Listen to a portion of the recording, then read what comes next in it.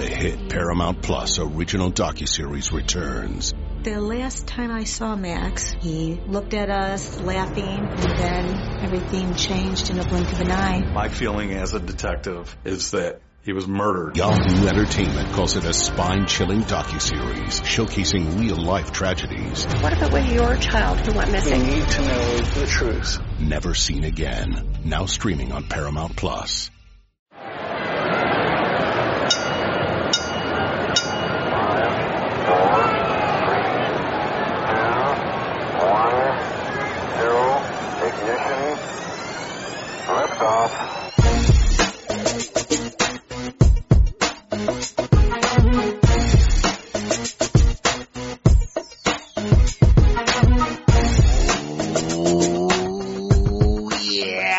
Fight week in the desert is upon us. It's Wilder Fury 2 in the State of Combat podcast on CBS Sports has you covered top to bottom.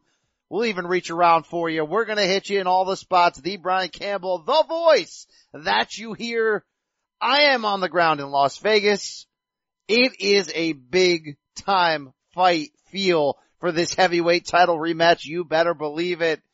And I told you we got you covered. You heard our preview podcast this week with Rafe Bartholomew and myself. But today, it's interview time from Media Day. And we're hitting it from all angles. You want to talk about a guest list? You want to talk about a podcast that goes out of its way to give you what I know you need, to give you what I know you want. I mean, who else, right? Who else can do that? Where are you right now? Where are you? Where are you, Hamed? Because they had a full package. Where they're going to get that full package today? Who puts their balls on the line? Who does that in boxing?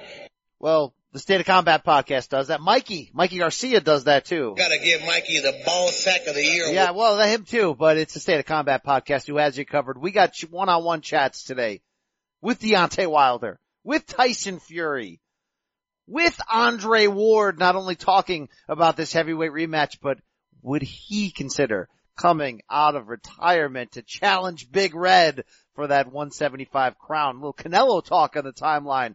And you want to talk about the broadcast team painting a picture of where we're at. We got great chats with Brian Kenny, Joe Tessitore, Mark Kriegel chatting fathers and sons. You better believe that.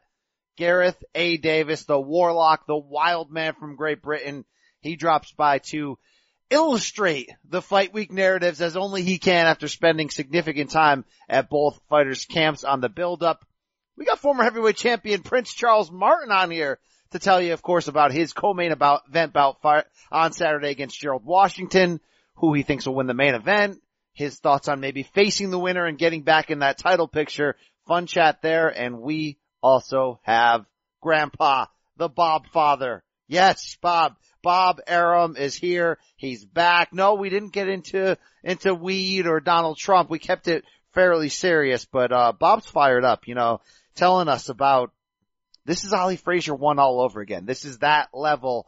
Certainly it's not that level because that fight, that's the fight of the century right there. That is a unrivaled event, but he's getting those feels for this. And I gotta be on, look, that's a great interview podcast. I hope you stick around for all of them. We've got this fight covered from every angle, but to echo what Bob is saying, I constantly get asked this week doing CBS Sports HQ updates, doing a lot of different things. What's the vibe? What's the feel? I think some of my brethren in the media said it best. This feels like a Mayweather fight week, and not just any Mayweather fight week.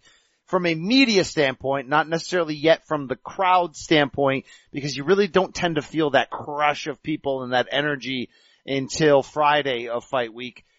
But just from the amount of media and the big fight field, this feels like Mayweather-Pacquiao, Mayweather-McGregor type levels. I don't think it does the same traffic, but it has that sense of regalness to it, that sense of royalty that only a heavyweight championship bout can bring. So, great talking to Grandpa to really illustrate that and paint that picture for us. So obviously he's going to do whatever he wants. Yeah, right. All right, enough. That woman judge. And I know what you're all wondering here. We can't wait to hear BC, the rematch with Fury. Is he going to send you to hell? It wasn't that type of interview. It was more of a, more serious interview. I'll tell you this.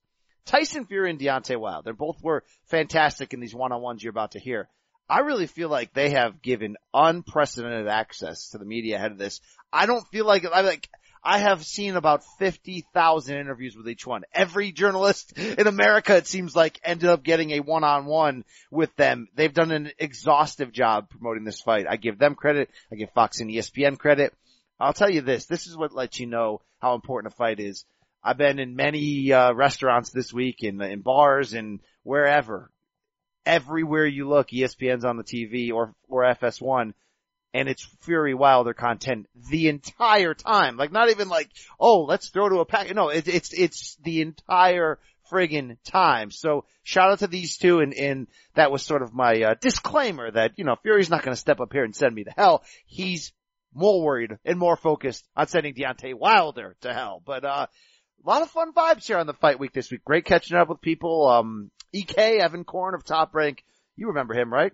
2019, content provider of the year. He's had a hell of amount of one-liners today. And, yes, he's still working on getting me and Grandpa, with the one-on-one that I think you all need. Okay? The interview today with Bob Arum you're gonna hear is more of a one-on-one that you want, but the interview that you need is when Bob and I test the legalities in the state of Nevada. We test the laws, okay? Because Bob, he's got advice for how you can get by for the next 4 years. My advice to everybody who's scared to death is smoke a lot of weed. Well, we gotta have that conversation one day and do that conversation, Bob and I. That would be that'd be the next level of podcasting right there. So hopefully we can do that. Bob, oh God, that guy is full of, chutzpah, or chutzpah, as I like to say, and then Eric Raskin. I know you're listening. I know you're going to DM me and say, bro, can you get the terms right? All right. I'm sorry. I'm not an Ivy Leaguer like the great Eric Raskin, 2000 Maccabi Games doubles champion. All right. We got that established. I mentioned that big fight feel, and you guys all know me, right? Like I'm a descendant of late 80s, early 90s when the boxing bug caught me, and the Bo Holyfield trilogy and the Foreman Holyfield and Tyson coming out of jail, and how big those heavyweight title fights felt. And it's just a different feeling. It's a different feeling in the early 90s. It's funny. I was in a men's room recently with Al Bernstein, the great Al Bernstein of Showtime.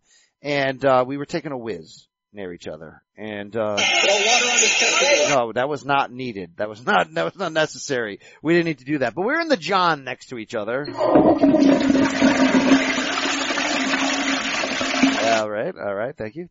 And I told Al what story I've relayed so many times. Like, big time boxing for me was the early 90s, Al. It was turning on SportsCenter after a pay-per-view. Because I didn't buy, let's say, Bo Holyfield 1 back then, but you're damn right.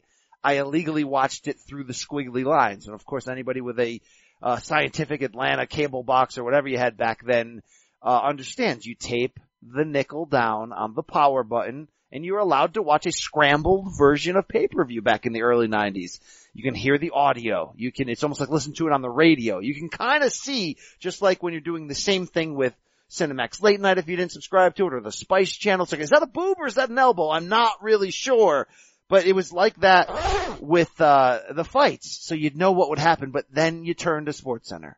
And it's Al Bernstein, it's Charlie Steiner, the legendary duo, and they're going ham for like 25 straight minutes live from Las Vegas, breaking down the fight, bringing on guests. And Al and I, we stood in that Johnson next to each other, and we talked about those days. And the whole point of this rant is, when I was sitting down with Tyson Fury and Deontay Wilder today, I caught them feels, man. I caught them old school childhood feels. This fight matters. Heavyweight boxing is the gateway drug to get the casuals. And not that we need the casuals, but look, boxing's our broken, redheaded stepchild of a sport. We want it to matter.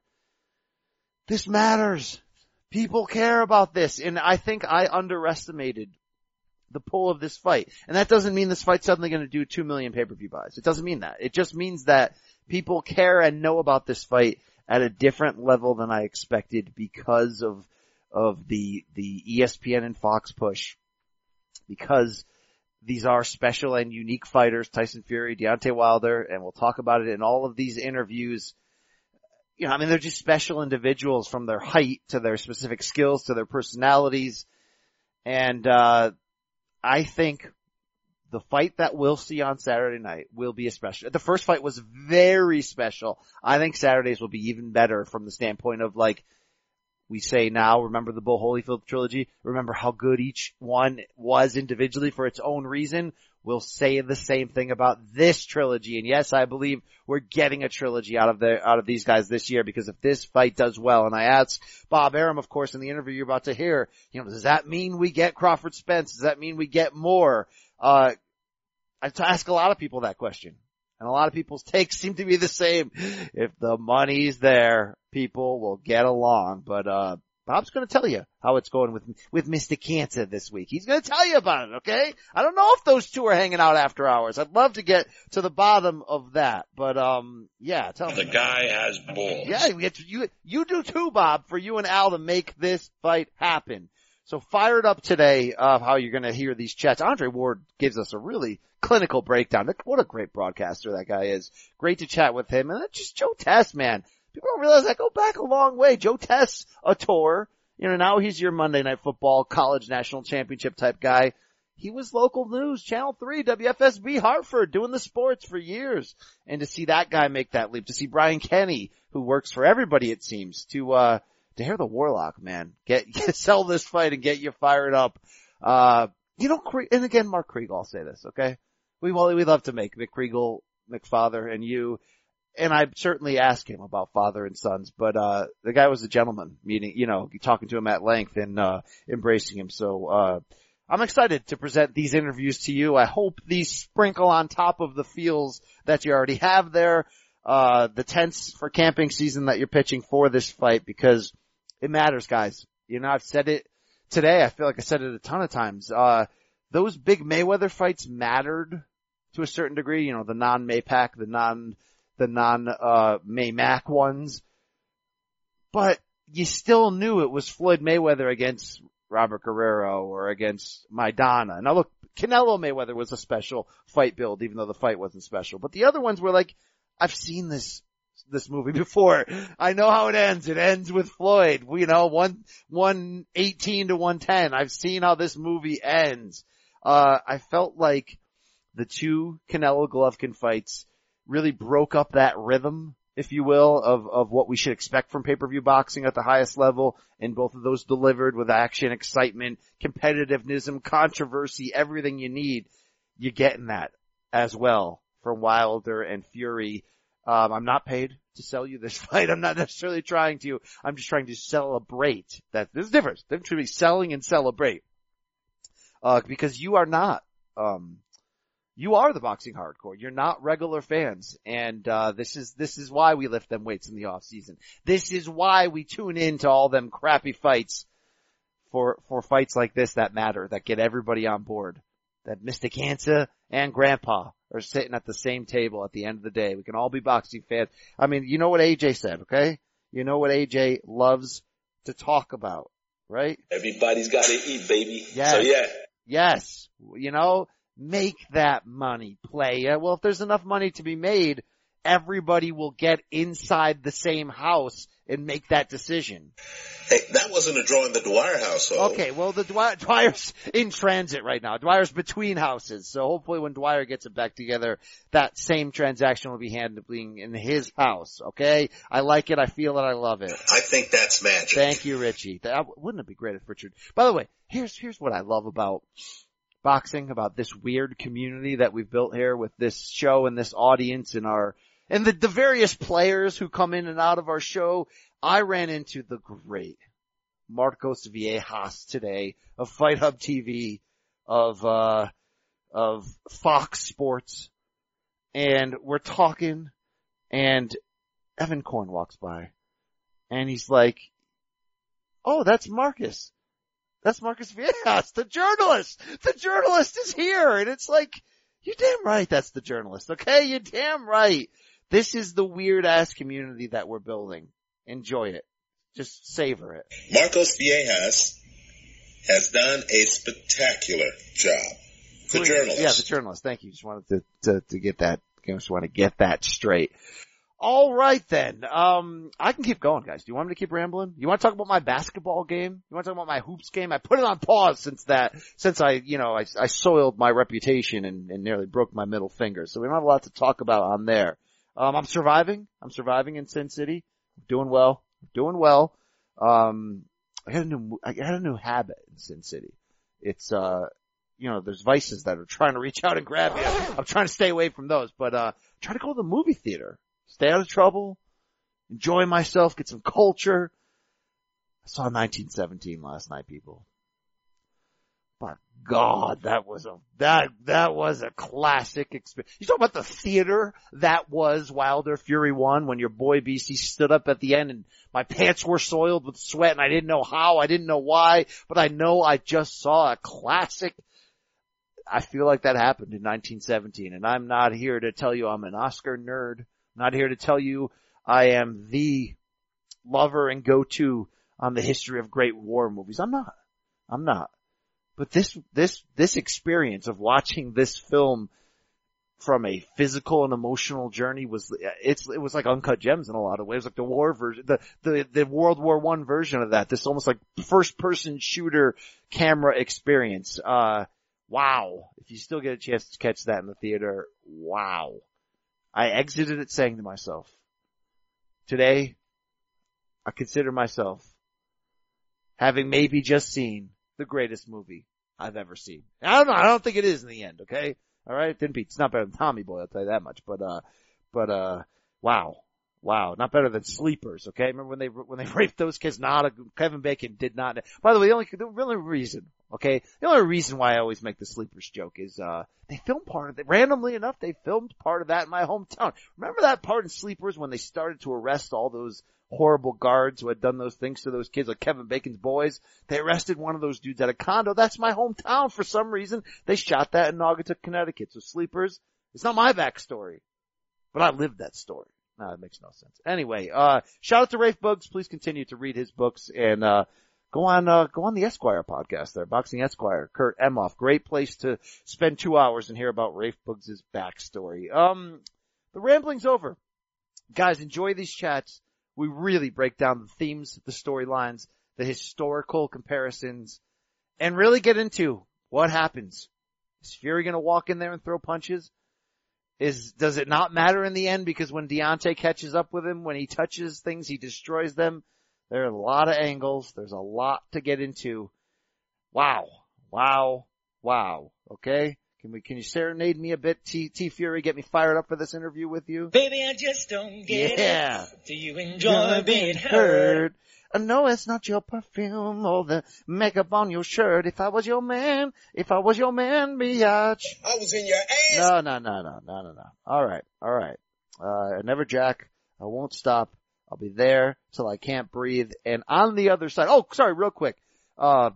After the interview with Mark Kriegel, you know what I told Mark Kriegel, the journalist? I said, you were ahead of the game. Remember that old FS1 show Mark Kriegel had about 15 years ago called Barfly? It was him and Al Bundy in a bar, and they'd have fight guests on. And they'd talk about fights like men, because that's what men do. All right, John? That's how men deal. That's how men roll, and he ain't a man. And I said to him, that show's great. It's like a video podcast with beer. You were ahead of your time. And he was like, thanks. And I'm thinking to myself, man, Al Bundy was great on that show. But who does Al Bundy think should win Fury Wilder 2? Let's hear it. The Russian, I think, is more to my liking. All right. Yeah. No. Okay. All right. Thank you. On the other side, folks, you're going to get a medley of interviews from Wilder Fury 2 Media Day. I want you to enjoy it. We're going to pause now for a word from our friends and sponsors. A lot more coming on the other side. Dig it. Hey, Hey, it's Kaylee Cuoco for Priceline. Ready to go to your happy place for a happy price? Well, why didn't you say so? Just download the Priceline app right now and save up to 60% on hotels. So whether it's Cousin Kevin's Kazoo Concert in Kansas City, go Kevin, or Becky's Bachelorette Bash in Bermuda, you never have to miss a trip ever again. So download the Priceline app today. Your savings are waiting. Go to your happy place for a happy price. Go to your happy price, Priceline. Rise and shine, football fans. This is Susanna Fuller from Morning Footy, a podcast part of the CBS Sports Golazo Network covering the breadth of the global game. Join me, Nico Cantor, Charlie Davies, Alexis Guerreros, and guests every morning for the perfect blend of news, analysis, conversation, and exclusive interviews. If you love soccer, then look no further. We've got you covered for Europe's top 5 leagues, the W Gold Cup, the Champions League knockout stage, CONCACAF Nations League, NWSL, MLS, transfer news, and much more. Download and follow on Apple Podcasts, Spotify, and anywhere podcasts are found. Subscribe to Morning Footy. The wait is over. Saturday night, the heavyweight championship rematch we've been waiting for. Deontay Wilder, Tyson Fury, part 2. Deontay, we finally saw some antics, some craziness at Wednesday's final press conference. Put some hands on each other. Tell me what happened. Well, I think it's just the final countdown, and this is the moment in time where all our emotions come out of us.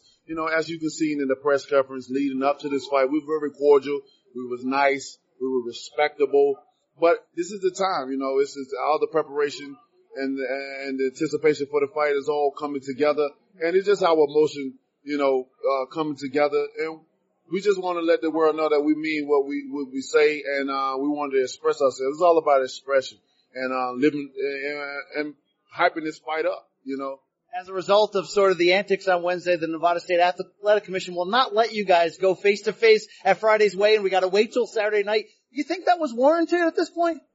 Well, I just look at it as you got two big giants in the ring, with king mentality and mindsets. And, if something break out, you're going to need a fleet of security to be able to get us off of each other, or get us from connecting with each other, and, I don't have no problem with it because we're ready to go. I know the fans, love to see the stare down and the different things that come with that. But I also know that they know what to expect because of the first fight. The fight lived up to the hype, and it's going to live up to the hype the second time around. And with that being said, I don't have no problem with it. That first fight was an incredible split draw, instant classic. You retained your WBC title. Tyson's got the lineal title. This is one of those rare matchups where it's still unbeaten versus unbeaten. What did you learn about Tyson Fury, the man, though, from those 12 epic rounds? Well, as a man, I like him as a man, you know what I'm saying?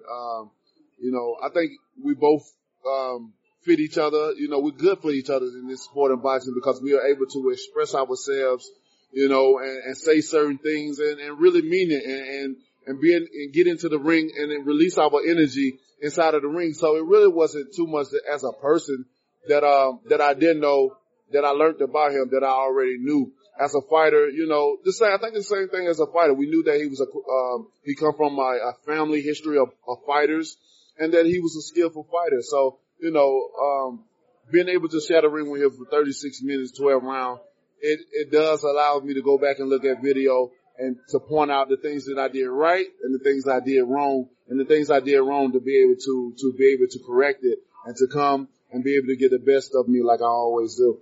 Look, there's been so much talk in the build about what he might do differently. Not enough talk about what you can build upon. What do you, when you look back? That fight was a draw. You didn't get the win, although you came as close as you possibly can. What do you need to change the second time around? Well, one of the things, I think the most important thing I need to change is being patient.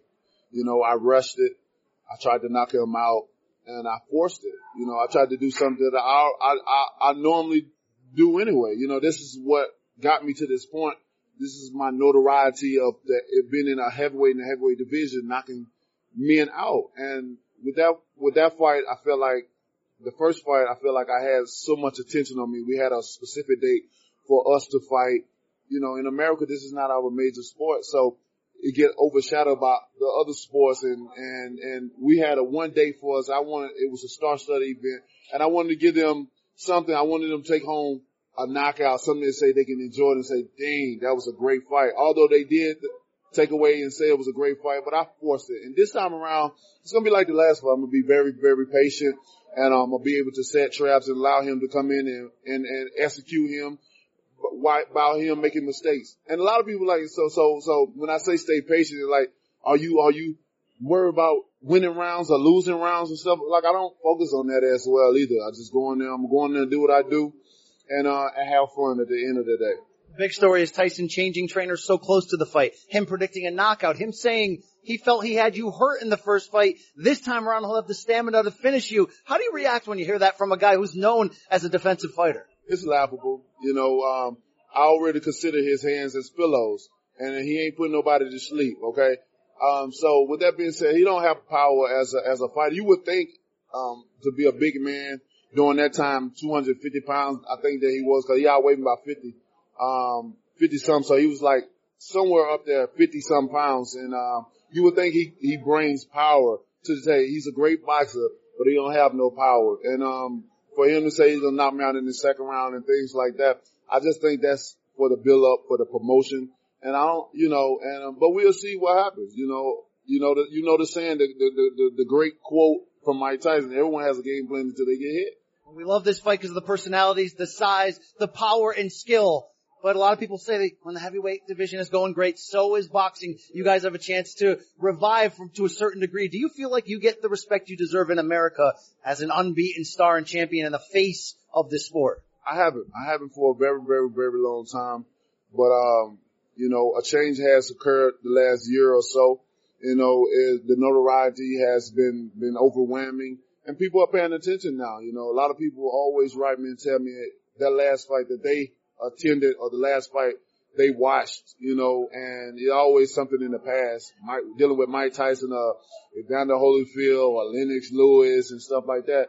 And they always, thank me for bringing the excitement and the hype back to boxing, especially here in America. So I think that I'm finally getting my love and my due respect. I just need them to give me my roses now. And you can go to your local your local grocery store and buy the flowers and just throw it at me at the end of the fight. I wanted to close with this. Fury Wilder 2, Saturday night pay-per-view rematch. We can't wait. I asked Fury, are you willing to hit the canvas multiple times? What are you willing to do to win? He said, I got balls like Donkey Kong. I'll keep getting up. Are you prepared to do the same? Go down if you have to in order to win this rematch. Oh, most definitely.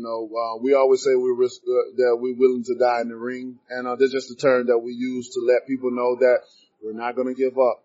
And that's what I'm going to do. One thing about Fury that I believe out of anything that he said, that you got to nail him to his coffin.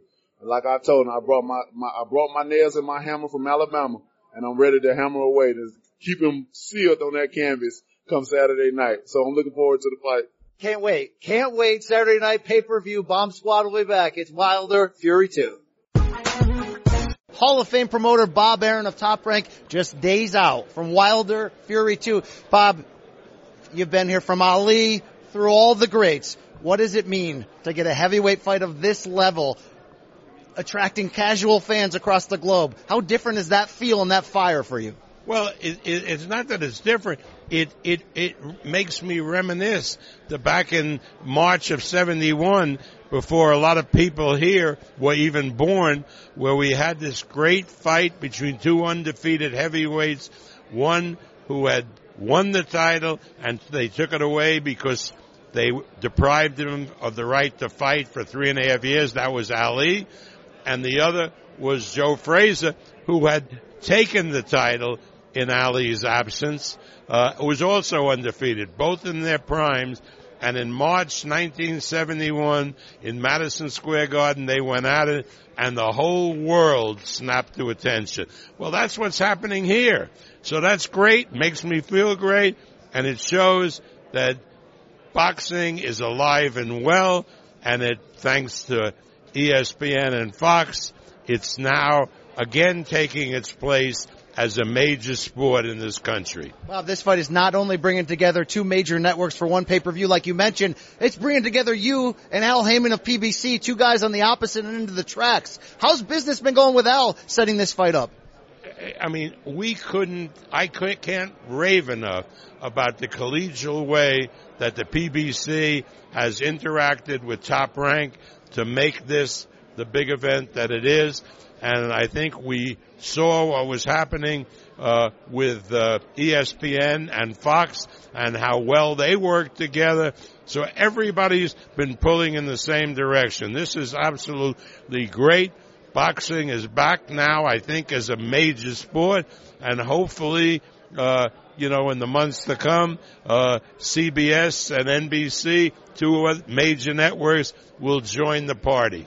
What does the potential success of this fight, not just from a business sense, from an excitement sense, do to the idea of fans who want to see, let's say, Errol Spence and Terrence Crawford, two guys with separate promoters and separate networks meeting in the same ring? Well, I think it facilitates everything, because obviously if you can bring a product to market that has this type of push behind it with major networks, it's a win-win for everybody. Now, there's always got to be a winner and a loser, but so what? I mean, losing a fight is not a death sentence. Tyson Fury, the 6'9" Englishman, the Irish traveler descent. He's got a great following, a great backstory. But when you heard he promised an early knockout, he promised to change his style, were you nervous? Did you have a talk with him? What was your reaction? No, because, again, he's now a Kronk fighter. He's been trained in the Kronk method. He's going to go out and take the fight to Wilder. It's the only strategy that makes sense, because if he wakes around and boxes a guy like Wilder, he could win 11 and a half rounds, and finally the punch comes and knocks him out.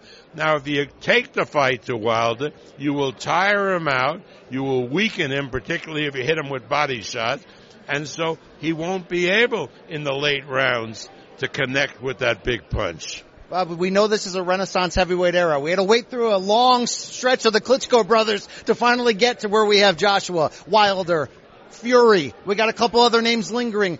How would you already compare, just from the standpoint of charisma, from excitement, how well this era is compared to the 70s, the 90s, the great eras you promoted? Well, it's a little different. The difference is, particularly when we go back to the 70s or even the 80s, the heavyweights were almost all American. Very, very few Europeans or Africans, all American. Now it's switched, because with the birth of and the salaries in the NBA and the NFL, a lot of the big athletes are going into those sports in America. Now in Europe, they can't do that. Why? Because they can't be soccer players, because they're too big and that doesn't fit. And basketball, like in England, is not really a very popular sport. So they come into boxing. That's why we're getting so many Brits and Eastern Europeans now competing at the heavyweight ranks. And I think that we've grown up here in the United States, so we will accept those fighters. And we have Americans, of course, like Deontay Wilder, who carrying the banner of the Stars and Stripes. I wanted to say another thing about Wilder. Obviously, you have a dog in this fight, co-promoter for Tyson Fury. You saw the excitement when they first met, though, in December 2018. Wilder getting those 2 knockdowns. People saying maybe he's among the biggest punchers this sport has ever seen. You're not his promoter, but how much fun have you had watching Deontay Wilder's rise to this point? Well, I'm a big Deontay Wilder fan. I mean, he's very intelligent, extremely articulate, and I call him, as I call Tyson Fury, my super salesman, because they know how to sell an event. So I have nothing but praise for Deontay Wilder. People say, is he the hardest punching heavyweight of all time? And I say, well, it's different, because Big George Foreman, Ernie Shavers were concussive punches. So they get a guy in trouble with the concussion, and then they would take him out. But this guy, Wilder, is a one-punch knockout guy. He hits you, man, unless you're Tyson Fury, you stay down. So it's going to be a really exciting match, and it deserves the attention that it's getting. All right, we're going to close on this. Saturday night, MGM Grand Garden Arena, of course. Wilder, Fury 2, the WBC title, the lineal title at stake. But when you look at this fight, biggest heavyweight title fight since blank. How do you compare this? Raised in 1971. There it is. Hope you have the same success, Bob. Best of luck to you. Thank you very much. Las Vegas, the site. Wilder, Fury 2, all the heavyweight marbles here. The man who will call the fight on Saturday night in the Grand Garden Arena, Joe Tessitore. Fox, ESPN coming together for this grand event.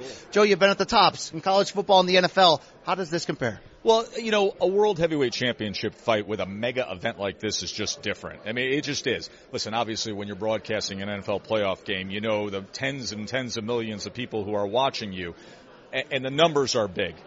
This has more juice to it, though. This is something that's really palpable when you're in the arena, and those ring walks are about to happen, and that bell's about to ring, and you realize, all right, now I've got to describe this and document this to the world. So we're very excited as a broadcast crew. You mentioned the fact that it's rare to have two networks coming together, of Fox and ESPN, folding in talent together. So we're thrilled with that. I'll be with Lennox Lewis, the former undisputed heavyweight champion, and Andre Ward, the former number one pound-for-pound fighter in the world. So we just hope to serve the fan, but the best way we can serve the fan is by letting these two fighters do their thing the way they probably are going to do their thing, because I think we're in for a sensational fight. And just as rare to see legendary promoter Bob Arum come together with Al Heyman of the PBC at the same table. Haven't seen that on this level since Mayweather-Pacquiao. When this kickoff started, Joe, you went public and said this has the potential to be the most viewed fight in modern history. Yeah. What is it about heavyweights, which I've called the gateway drug for casual fans, that you can make those type of claims? So forget the numbers of most watched.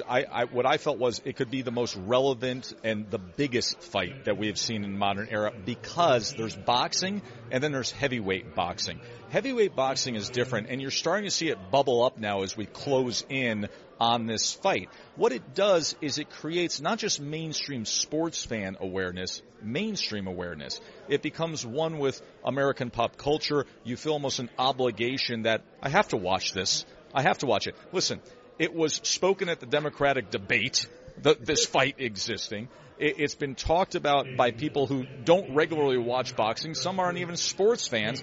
It's what it does. It's like a Rocky movie. Undefeated heavyweight champions clashing. It brings everybody together. It certainly doesn't hurt that both fighters can talk, that one's 6'7" and maybe the biggest puncher in history. One is 6'9" and a complicated individual. You stood between those two individuals at Wednesday's press conference. How much of what you saw and heard, which was plenty of trash talk, do you think was show, or do you think was them maybe psyching themselves up for this? There was no show. Trust me. There was no selling the fight. It was two guys who have only been together 3 times since the 12th round of their thrilling first fight in 14 months, who have put all their energy for all this time into beating the other, and it just boiled over. I'm sitting there between them during commercial breaks, and we're the only 3 guys on stage, and trust me, there was no selling a fight, there was no show. That was all real at that press conference, and I'm just happy that I didn't turn into a human lawn dart and get thrown by one of those giants across the arena. They're ready to go. They are ready to go.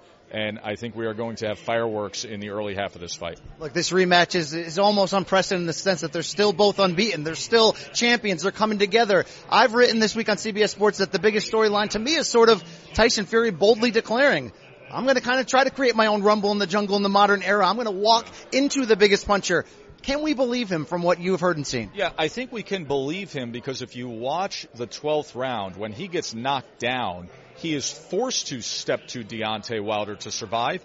And in doing that, it's almost like he flipped the switch and realized, wait a second, this just got easier. Wait a second, now I'm having an effect on him. Wait a second, I just hurt him. Because now he doesn't have to worry about this long range. He's in close, and he takes away that loaded rifle that Deontay Wilder has in the right hand. So I think he wants to pick up where he left off with the way he took that. However, I do think he has the ability to have a default mode and a safety net approach of saying, I can always go back to just boxing him. So I do think that will be the strategic approach. The whole thing about knocking him out in the second round, I think that's just throwing out a number. But I do think that'll be the strategic approach. You're obviously no stranger to boxing. Been calling it for years in ESPN with the great Teddy Atlas. You guys had a great run together. When you talk about Deontay Wilder as a specialist, where the one note he plays, the one hit wonder that he plays is the most powerful weapon in all of sports. How rare is this in any sport to see someone with that one skill be able to get to the highest level? It's exciting is what it is. It's as rare as could be. God just touched him and said, son, you're going to have what others just don't. He's the best knockout percentage in the history of the heavyweight division. He describes it as a blessing and a curse, and he's right, because when you have a right hand that can knock out anybody on earth with one single punch, you lean on it. You throw rounds away. You don't have to work on the jab. You don't have to work on defense. You don't have to work on ring generalship because you know you have the ultimate eraser. But he's got to be careful doing that against Tyson Fury if rounds go by and by and by, and all of a sudden you look up on the scorecards and you realize, wait, I got no chance of winning this fight. I have to land this thing. But here's what it does, is it's TV gold. It's marketing gold. Because there isn't a second of a Deontay Wilder fight that you don't have to have your eyes glued to it. Absolutely. I always talk about being ringside for their first fight. When Fury rose in the 12th, just dripping sweat, and I'm just a journalist standing there watching. It was one of the most intense moments. So doubling down on that as we look ahead to this fight, the fact that we have a shot to see it another time this calendar year, knowing that the loser could activate a rematch clause, what could this do to the heavyweight division in your eyes? Well, what could it do to the sport? What it could do to sports? I think the winner of this, with the mega event this is now turned into, the dual network promotion, the buzz that is roaring up as we get closer to this, I think the winner of this fight on Saturday night has the most leverage in the sport of boxing and is among the singular most powerful person in sports. Because think about it. These two guys have already brought 2 TV networks together just to have this event. Imagine the leverage the single winner has in terms of having things on his terms, of marketability, of future contracts and paydays. I think we've already entered what is the new golden era of the heavyweight division. It was lying dormant because of the Klitschko's dominance and most of those fights being in Eastern Europe. But I think with these personalities, with these styles, and 2 guys undefeated in their prime, this brings us back to where the division used to be. And here's the other thing.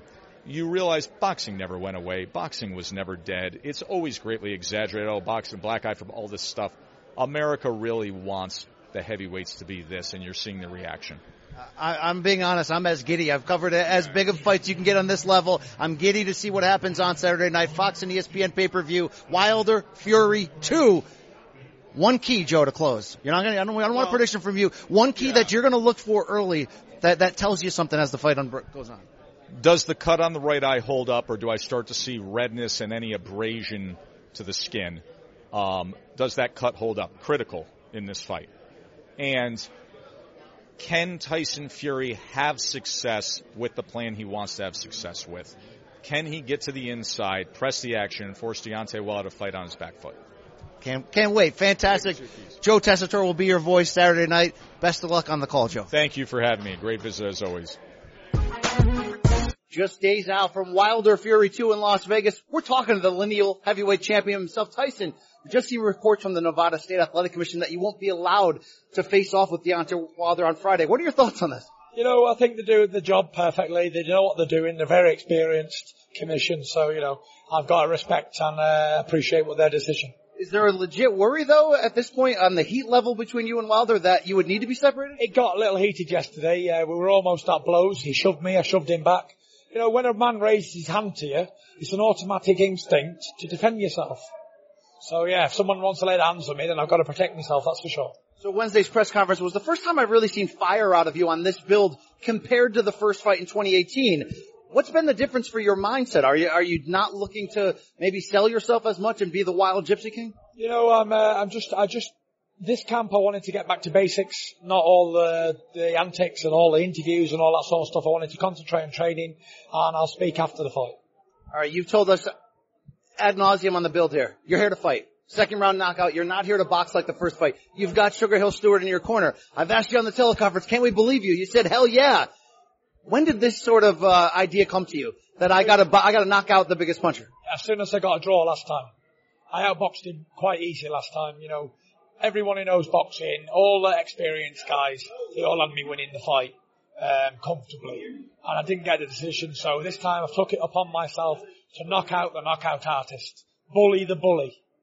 All right, you know first well out of anybody that he's a legendary puncher. Yeah. What kind of guts, what kind of balls do you need to be able to carry that kind of plan out? Big balls, and big balls I have. Big balls like King Kong. All right, we know there's the potential for a third fight here. We know Anthony Joshua might want to break into the mix. What does this mean for the sport when the heavyweight division is back at this level? This is the biggest thing in the heavyweight division for a long, long, long time. And we're leading and setting examples here. That the best should fight each other in all weight divisions. And hopefully after this, the best from all weight divisions will start to fight each other. Now, you said in that first fight you thought you hurt Deontay Wilder multiple times. Yeah. He says you've got pillow-fisted hands.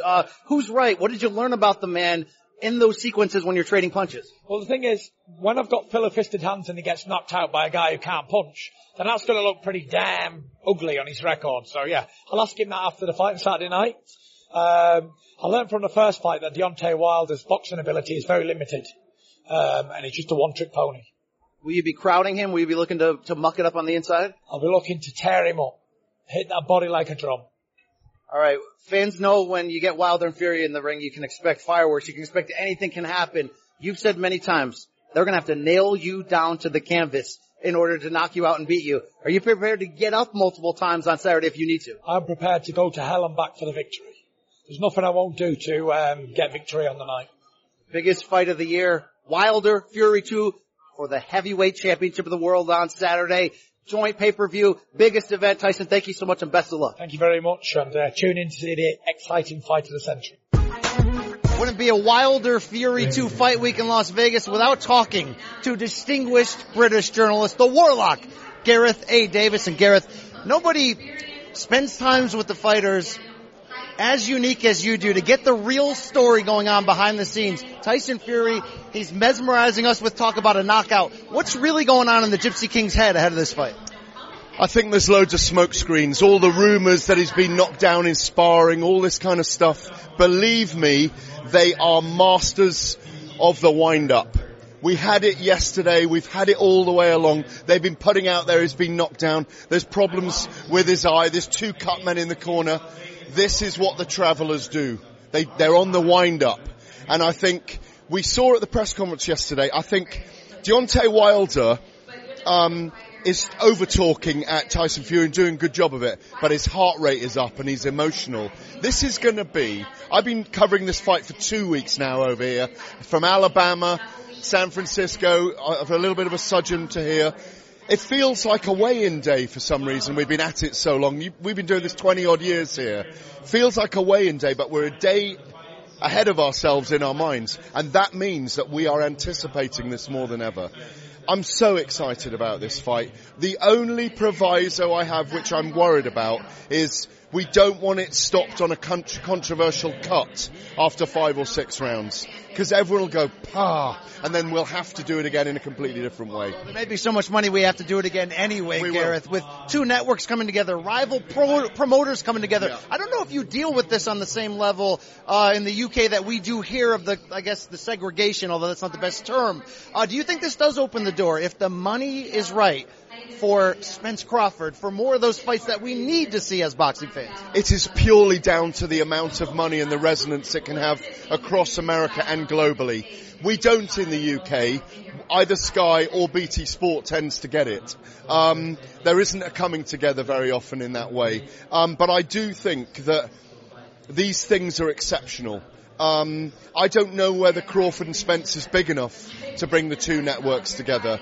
The heavyweights are the baddest men on the planet. There's nothing like, if you're watching this, if you do one thing and you're a sports fan, get yourself to a heavyweight title fight like this at some point in your sports fan career, because there's nothing like it. It is the most exciting moments in sport, and what a way to start the decade. The undefeated Gypsy King against the undefeated Bronze Bomber. Alabama versus Lancaster. It is 2 major houses, light and dark, and I don't mean colours there. I mean light and dark. All these forces coming together. It's going to be extraordinary. Hell of a Saturday night. Hell of a sell job right there. Speaking of colors, how about this waistcoat here? Always sartoriously splendid there, Gareth. But you did spend some time in Alabama. You also covered the first fight, as did I. 14 months ago was different circumstances for Deontay Wilder. He admitted that first fight, the lights were a little too bright for him. Took him a while to adjust in the ring.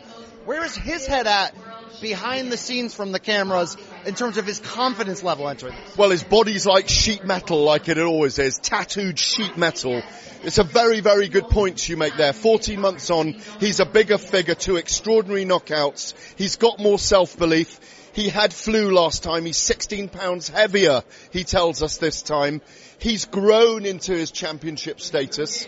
One of the things I will say, and it's one of the things I'm going to go on record as saying, the American media have done Deontay Wilder a disservice. He should be a bigger star than he is right now. He's a brilliant character. He's a fantastic spokesman for African Americans, for fatherhood, for being a loving person, and flicking the switch when he goes in the ring and becomes a prize fighter.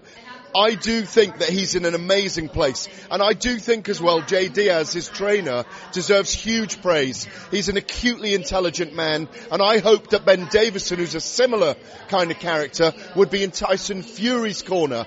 That divorce could cost Tyson Fury the fight. You never know. Because he's the guy that keeps Tyson Fury's head on the level.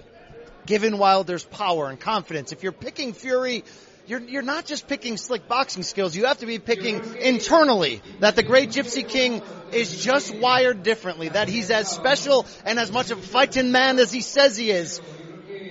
How much of the carnival barking can we believe? I mean, is this guy truly an all-time special warrior on the inside, that if it comes down to actually having to fight Deontay Wilder, that he can pull it off and find a way? Listen, how long you been married? Almost 13 years. All right, well look, when you guys get together every Valentine's Day now, it's pretty similar every time you dance, isn't it? You know what each other likes. You know what you like to do. This was that kind of show, all right. No, but it's turning into that kind of show now. No, but what I mean to say is, what I mean with the analogy is, you can't change overnight. You're built for love. We're both built for love, okay? So when you go into Valentine's with your wife, you're going to bring something. You're bringing you what is you. You'll make tiny adjustments. The more expensive roses, the better jewelry, the different setting, context. These are good ideas. I better write this down. Yeah. But what they'll both bring to this is just adjustments. Their styles will literally be the same. We are gonna see the same fight all over again. We could be biting our fingernails in the 9th round. Can Fury hold on 8 rounds ahead against Deontay Wilder? Does Wilder go down early and get up and surprise us? There are so many different things that can happen. It's all talk. It's all smokescreens. It's a fight in which two very clever camps, and believe me, Wilder's an elite boxer. Don't believe all the crap that he's rubbish and he's got his own style. Tyson had his own style. Jack Johnson had his own style. The first man to jab and move. People have their own styles. Be yourself. Be authentic. They are both so authentic, and Fury is authentic. I know him well enough. He's unpredictable, though. And it's his unpredictability that beat Vladimir Klitschko all those years ago. It's his unpredictability in taking the first fight with Deontay Wilder that got him to round 12. He's still going to be unpredictable. He's created the debate around this fight. Will he go in and time Wilder and knock him out? Can he do that? That's what people want to know. I know, I don't think he's the only one that's unpredictable right now. Yeah, we're all unpredictable. The point is this. We do not know who's going to win this fight, and that's why we're all so excited. And yet, between them, what is it? 73 fights undefeated between them. 43-0 Wilder, or 42-1 draw, and Tyson Fury 29 wins and 1 draw. 73 fights. The 74th fight that these guys collectively are going to have will decide the generational leader of this era of the heavyweights. I'll have what he's having to close here, Warlock, and you've been fantastic. We talk about this reinvigorating not just the heavyweight division, but, this is the gateway drug for casuals. If this fight does well, come on. Totally. What does happen next? Zip me up. Does the loser give us the trilogy, or can Anthony Joshua, from a business sense, crash this party and we can go with an undisputed champion to end this year? I think if Deontay Wilder gets a late knockout, everyone will suddenly be recidivist and they'll say, oh yeah, Fury definitely won the first fight. It's 1-1 now. Let's do a third fight. I think that'll happen anyway, pretty much. I think they'll have a third fight. I think the jury is still hung on Anthony Joshua because of his second performance against Andy Ruiz, where he wasn't convincing in the exchanges. There was a vulnerability about him. He was fine at range. He did all the right things in the rematch. But he is seen as the number 3 on the planet right now, and he needs a strong victory against Kubrat Pulev and maybe one more for people to believe in him again. Right now, we're looking at the number 1 and the number 2. I think Fury's the number 1 in the world. I think he won the first fight by at least 3 rounds, but he got knocked down and he had to rise like Lazarus. But these 2 fights will decide the generational leader for a period of time. Like Fury, you're an original, a survivor. Great chatting with you, Gareth A. Davis. Are you willing to tell us? Wilder by knockout or Fury on points. Oh wow, you really stretched the full vacuum here. Wilder, Fury 2 on Saturday. Can't wait for it. Gareth, enjoy it, my friend. Thank you, brother. Just days out from Wilder Fury 2 in Las Vegas, award-winning journalist Mark Kriegel, who will be part of that broadcast on Saturday when Fox and ESPN join forces. Mark, I want to start right there. It's not only a 2-network pay-per-view, we're sort of breaking the trends in 2020, getting the PBC, getting Bob Arum and Top Rank together. How much does that add to the special quality of this fight? What that means is there was enough money in the pot for everyone to get together, that the profit motive was so substantial it overcame all animosity. Listen, if King and Arum could do business back in the day, this really shouldn't be a problem, you know? Mark, we love your work on ESPN, Showtime before that. If you've cornered the market on anything, it's illustrating the great relationship, specifically in boxing, between fathers and sons. We got a great pairing here in Tyson Fury and Big John Fury and that Irish traveler history and background.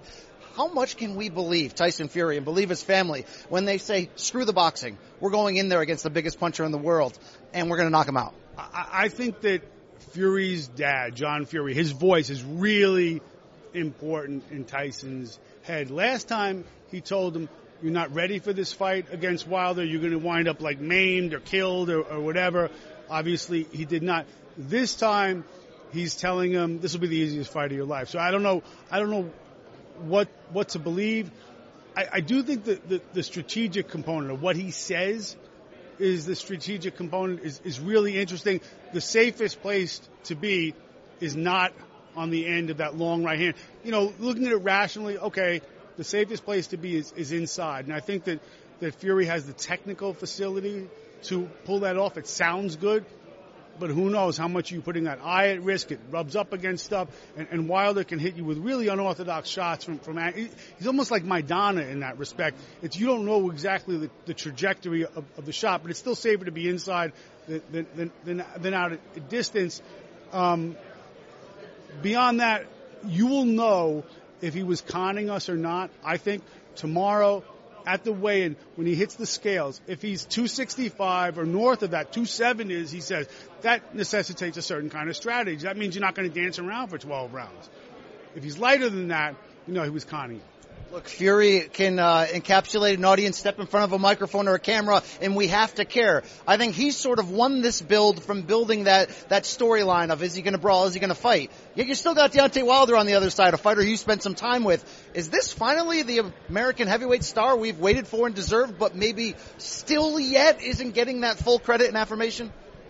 I think he started getting the credit with Fury 1. You look at the build-up after the Brazil knockout, the Ortiz 2 knockout. They're incredibly dramatic, incredibly destructive. I think that there were a couple things going on here. Number one, however he was promoted or not, the history of this division, as you know, going back to Dempsey and Tunney, you want to be an epic heavyweight, you need an epic opponent. Ali Frazier, Bo Holyfield, go on and on and on. What the division lacked for, I don't think it was talent. It lacked rivalries, you know, and now you have it. The second thing is, I think that people distrusted the American heavyweight in particular because he was a guy for the last 20, 25 years. The American heavyweight is a failed ball player. He wasn't a fighter first. He was a guy who wasn't quite good enough at football or basketball. I understand that if you're a young guy, you're 6'4", you're a great athlete, you want to live in a dorm in the SEC, an athletic dorm, and get treatment? Or do you want to work out like in a place that smells like other guys and you absolutely know no one's cleaned the spit bucket? You know, it's not a choice. So I think that's what's hurt the American heavyweight. No one really believed in him. But Wilder is an exception to every rule. His right hand, the way he came up in the sport, none of those good athletes are great athletes, won the belt, except for him, except for Wilder. Wilder brings the WBC title. Tyson brings that infamous lineal title, the man who beat the man. Those are some of the tangible things at stake. What do you think deeper is truly at stake in this rematch? I think it's like every other fight, just writ large. What you are most scared, it's ego. And you need a monumental ego to do this job, to be baddest man on the planet. And this fight really is for the baddest man. And I don't care how many belts Joshua has, no disrespect to him, he is not the baddest man. The baddest man is the guy who wins this fight. We could be seeing a trilogy fight if the loser kicks in the rematch clause. I know we don't want to look too far past Saturday night, but when you talk about Anthony Joshua's around there with 3 belts waiting around for a big name, we could see this matchup a second time. You lived the Klitschko era like I did. How good does it feel to be on the other side right now? It's great. And look, the first fight I saw in this town was Bo Holyfield 1. And it was majestic. I was like, oh, that's what they're talking about, heavyweight boxing. And, you know, we didn't see that for a long time. It was other weight classes. I think in some measure, because there wasn't a great American heavyweight, and even in larger measures, because there wasn't a rivalry. There wasn't, you know, a rivalry. So I think that with these guys, it's about, I'll call it the baddest man title, whether linear or WBC, whatever. You know, this guy's the bully. This guy, on the other side, it's a fear of humiliation. Can the loser live with himself after this? And that's why I think it's, as you said, as you reported very well, the loser has the rematch clause here. That's really interesting. So it depends on how you lose if you want this thing again. I love that you mentioned Bo Holyfield 1, because as much as we're saying, the biggest heavyweight fight since Tyson Lewis in 2002, that had a different meaning. This feels like unbeaten Bo versus unbeaten Holyfield all over again from that standpoint. I think that Tyson Lewis, I never thought of it as a great matchup because I thought that Lennox was that much bigger and more powerful, and Tyson, the original Tyson, was past his prime. Not the case with Bo Holyfield. Not the case with these two guys right now. Enjoy the fight on Saturday. Enjoy the broadcast as 2 networks come together. Wilder, Fury 2 for all the marbles at heavyweight. Mark Kriegel, read his work. Great talking with you. Thank you very much. One of the gentlemen who'll be on the call Saturday night when Deontay Wilder and Tyson Fury mix it up for a second time. Future Hall of Famer Andre Ward. Andre, you've made the incredible transition from fighting to broadcasting. Just give me a fan excitement level for when these guys finally touch gloves on Saturday. Man, they're a few days away, and I'm excited because this is almost a guaranteed great fight. Like, you don't have to wonder about this one. And we have a sample size. We have the first fight to go on, and both guys left that fight dissatisfied, feeling like they got a raw deal. Deontay Wilder felt like it was a long count, and he feels like Tyson Fury should have been counted out. Tyson Fury said, dude, I took 2 of your best shots. I got up and I'm still laughing at the end. I should have got the nod. So now because they don't get along, they got to get it on, and there's unfinished business that will be handled Saturday night. Feels almost unprecedented to see the Nevada State Commission in response to them shoving each other on Wednesday saying, we're not even going to let them go nose to nose. Do you feel like the beef is at that level between these two? Personally, I don't, but I understand the decision. You know, Bob Bennett's not trying to let anything significant happen on his watch. From the camps, from the fighters, where, you know, fines have to be levied, somebody gets hurt. He doesn't want anybody to trip on his watch. He's got to do his job. I think Tyson Fury and Deontay Wilder are smarter than that. They understand, you know, the power of promotion, and just that little shove at the press conference went viral. They understand that. And I think they had that in mind as they were, you know, promoting this fight. Now, the words that they spoke at the press conference, I feel were real. Mm-hmm. So I feel like the truth is somewhere in the middle. They don't hate each other, but they're not in love. It's a lot riding on this. It's fight week. And fight week, there's a lot of nerves that these guys are trying to manage and deal with. But sometimes you see the nervous energy come out. I want to stay on that part about, you know, the truth coming out, because you've seen it from both sides. The fighters during fight week filling notebooks. Are they telling the truth? And at the same time, us journalists trying to find out from what you've heard from both fighters in the lead-in, is there anything that jumped out to you the most as a journalist saying, I want to poke on that? What does that really mean? I think one thing I've been mulling over, you know, the last week or so is just this weight gain from Tyson Fury. And even his mindset to want to toe the line and attack Deontay Wilder as opposed to boxing more. But then I started to watch the first fight over again, and I said, Tyson Fury actually toed the line a lot more in the first fight than we give him credit for. There were several times where that invisible line was there, and Deontay Wilder could not press forward. Fury gave him some resistance. Fury's best success in the first fight came when he attacked Deontay Wilder. He would have a perimeter game plan. He would get out the way and attack Wilder, and he was most successful when he did that. So this game plan is not entirely crazy to me, but at the end of the night, Tyson Fury is either going to be crazy or crazy as a fox. Well, one of the two. Whether he rushes Wilder or goes 12 rounds, it's crazy dealing with a guy who has life-altering power like that and can end a fight at any time. Let me say one more thing. People are saying that it's crazy for for Fury to attack Wilder, but is there really a safe place in the ring against Deontay Wilder? Even if you try to box, which Fury did the first fight, was that really safe for him? You still gotta dodge those big shots. You still gotta try to get out the way with a guy who has an 83-inch reach. So there's really no safe place. So I'm not totally opposed to it. I just have concerns about the weight gain and the mass gain. That's my biggest concern. Talked a lot about the mindset, and so much because Tyson Fury is such a great quote, he sort of dominates the build up to any fight. But from a Wilder point of view, from what we saw him in the ring in 2019, is he in a much better place mentally and physically than he was entering that first fight in your eyes? I think so. I don't think that Wilder felt like he was going to get that much resistance from Tyson Fury. I mean, who would?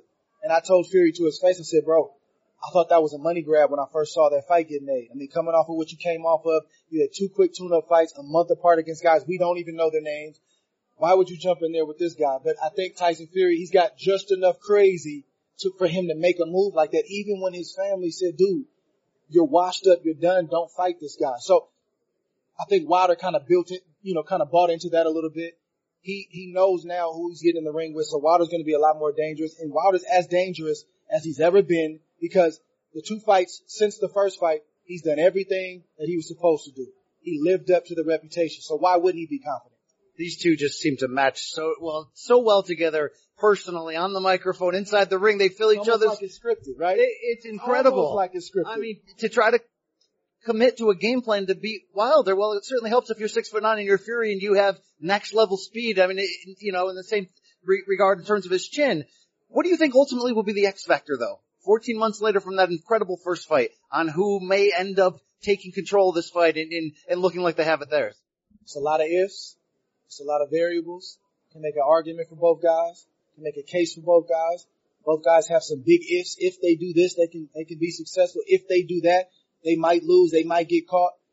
I've resolved within myself to present the facts, make my argument, make my case for both guys, and then to step back and let these guys be great. And they will be great, both of them together, Saturday night. That's fair. And to close here, we're of course fired up for Wilder Fury 2. But if I get a chance to sit next to greatness and he's in this great a shape, I gotta poke the bear one more time and say, hey, there's that handsome gentleman Canelo out there who's flirting in your old division at 175, bro. Come on. You have thoughts. Oh, I always have thoughts. But the key is not to act on those thoughts. That's the struggle, not to act on them. I'm content, man. I enjoy sitting in my suit and talking to guys like you. You got some great votes for Fighter of the Decade. You went out on your own terms, and that is perfect. And we'll hear your voice, of course, Saturday night. Wilder Fury 2, the heavyweight rematch. Can't wait. Best of luck to you guys. The former heavyweight champion of the world, Charles Martin, is back in the co-main event of Saturday's Wilder Fury 2. Gerald Washington, your opponent. But tell me if I'm wrong. The idea here is we'll showcase the ex-champ on the way back up, then showcase the 2 current champs. Are we setting the stage to get Charles Martin back in this picture? Yeah, that's what I'm doing for myself. I've been working hard. I've been working hard to get back to the top, and this night is gonna, lead me to getting back where I'm supposed to be. What type of physical or emotional transformations have you had to go through since losing that title to Anthony Joshua, taking some comeback fights? We saw you in a war with Adam Kovnatsky. That was one of the better fights of the year, to where you are right now, maybe 1 or 2 fights out from really getting back in that title picture. Yeah, it took a lot, man. A lot of ups and downs. I went through a lot. So, it just made me stronger. How hard is it to come into the world title like you did at a young age before you really became established at that level? And what did you sort of learn from that process that you can apply now as you make your way back up? Yeah, everything hit me too fast. You know what I mean? That's one thing I can say, and I just wasn't focused. I wasn't, taking this game seriously and being fully dedicated as I am now. You're in there against a rugged boxer in Gerald Washington, guy with a football background, but he's been on the title level. What type of fight are you expecting on Saturday? Whatever unfolds, man. You know, I train every day to be more of a well-rounded fighter, able to adapt to any situation and make the adjustments. So I'm just going to let it unfold and we'll see how it goes. You get a big win here. We'll be talking about you again in those same conversations with the Anthony Joshuas, with the Wilder and Fury for Saturday's main event. This rematch, who do you like? What's going to be the key in this fight between Wilder and Fury? The key is going to be for both guys to stick to what they know, because, you know, I'm kind of edging it to Wilder a bit simply because the fact that Fury switched trainers. You know, it's only been 10 weeks, and he plans on trying to go in and do something new that he doesn't do. You know what I mean? That he hasn't been training to do his whole career. You know, and 10 weeks just doesn't seem, me in my personal preference, doesn't seem like enough time to go in and, on a big stage like this and try something new. Who would you rather face? Any guy in the heavyweight division. I'm ready at this point. I'm ready for anybody. I want to close on this because you came into our lives quickly. You fought Joshua on a very big stage. Now you're coming back. What do people not know about you? What did we miss about Prince Charles Martin that you're hoping to bring back out in the forefront on Saturday?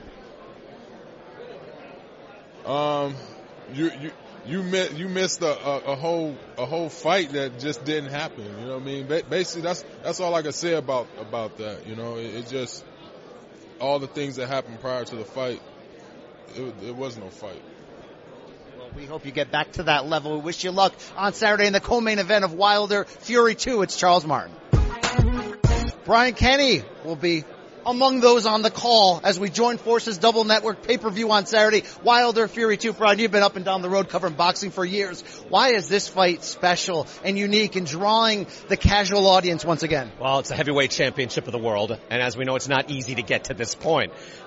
You've had for years a bunch of guys with a legitimate claim to being the heavyweight champion. Once Klitschko lost to Fury, and then Fury puts it on ice, and then the emergence of Wilder, then the emergence of Anthony Joshua. So you have all this, and you have these great, huge, dreadnought, charismatic heavyweights, but who's the best? I've long maintained, like going back to, Friday Night Fights days, way back when, going back even further, like with Kevin Rooney in Mike Tyson's gym, Customato Gym in Catskill, where it's like the fans want one champ. It focuses everything. And now you know that guy's a champ. Everybody's got to go through him.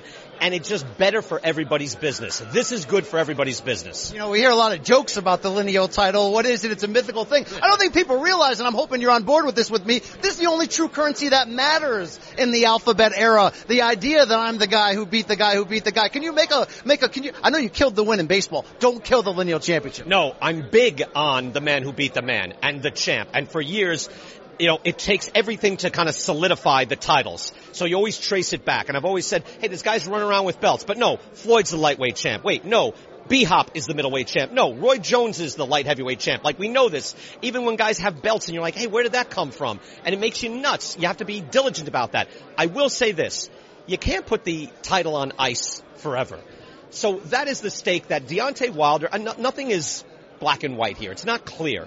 Where Fury did beat Klitschko. He was the first guy. But he went away for 2.5 years. You can't still be, you're not the champ emeritus. You can't just say, that's the reason why I know I got a bad name now, but there's a reason why these sanctioning bodies have, mandatory challengers, because if you won the title, you'd be like, I'm good, hey, fight, that's your toughest competition. I want no part of that guy. Give me easier competition. So what I'm saying is, Fury had a right after he came back, fought once, twice to say, hey, by the way, you have to deal with me.